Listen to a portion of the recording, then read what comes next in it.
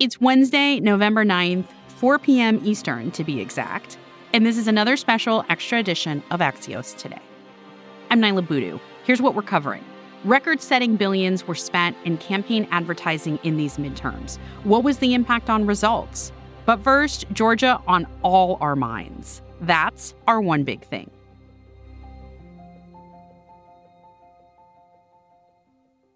Georgia's in focus today as the state gets ready for a runoff election in the tight Senate race between Senator Raphael Warnock and his Republican opponent, Herschel Walker. Neither received 50% of the vote, sparking a December 6th runoff. Axios reporter Emma Hurt joins us from Atlanta with the big picture. Hey, Emma. Hey, Nyla. Emma, before we get to details about the runoff, you last talked about what this election would say about Georgia being, quote, the new South. What did we learn about this?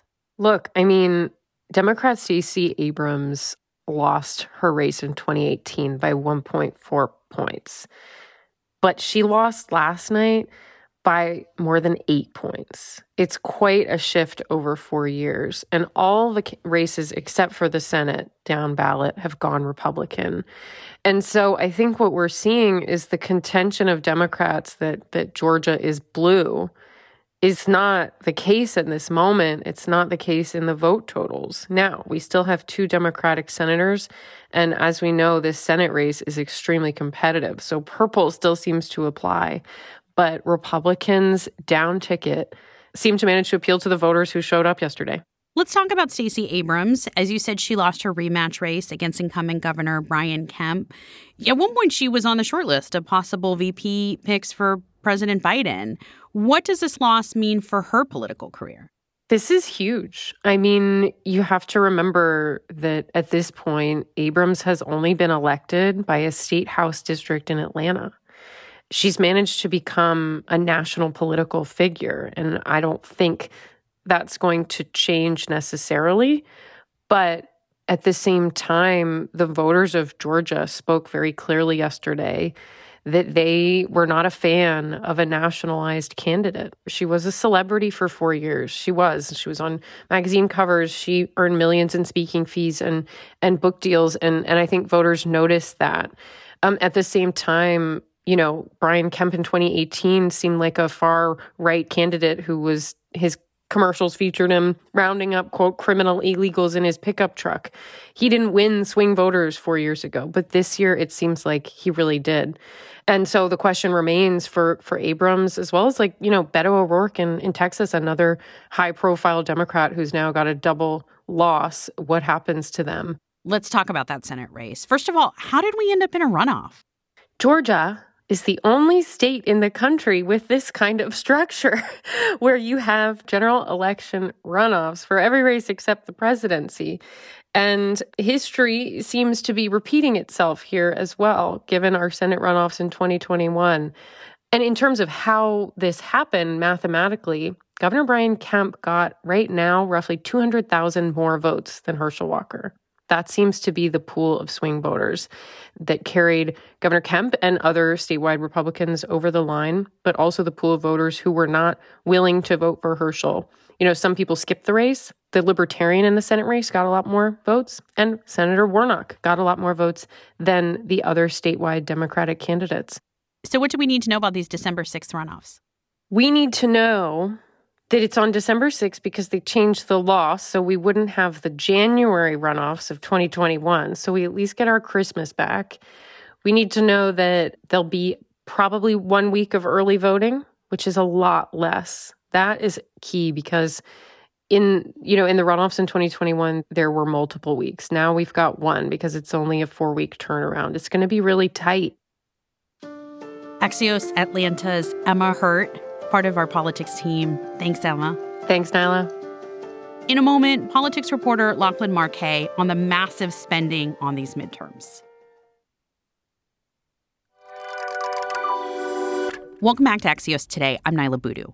Now that Election Day has wrapped, we'll finally have a reprieve from the onslaught of campaign ads and texts all that messaging doesn't come cheap. Almost $10 billion will be spent on political advertising alone. That's according to Ad Impact. But did all that big campaign spending actually translate to wins? Lachlan Markay covers money and politics for Axios. Lachlan, first, let's just start with how much political spending increased in this midterm cycle. So total spending at the federal level was over $9 billion. That was up from, I believe, 6 or 7 4 years ago. It's down from where we were in 2020, but of course you had a presidential contest at the top of the ticket there. So, this is it's a record for a midterm cycle, and it's not even particularly close. And remind us where this money's coming from. Well, it varies. Candidates, they are mostly getting money from individuals. And, when you're talking about particularly these very competitive Senate races, these folks are getting contributions from millions of people, and it's adding up to tens, even in some cases over $100 million in contributions from just single individual donors. And then you have to factor in, of course, the super PACs and dark money groups and other independent political spenders. And they're very often getting massive checks from each party's top donors. We saw some of those spending $100, $200 million for the cycle. Did it matter? It's tough to say, just if for no other reason than there are so many very tight races that have yet to be called.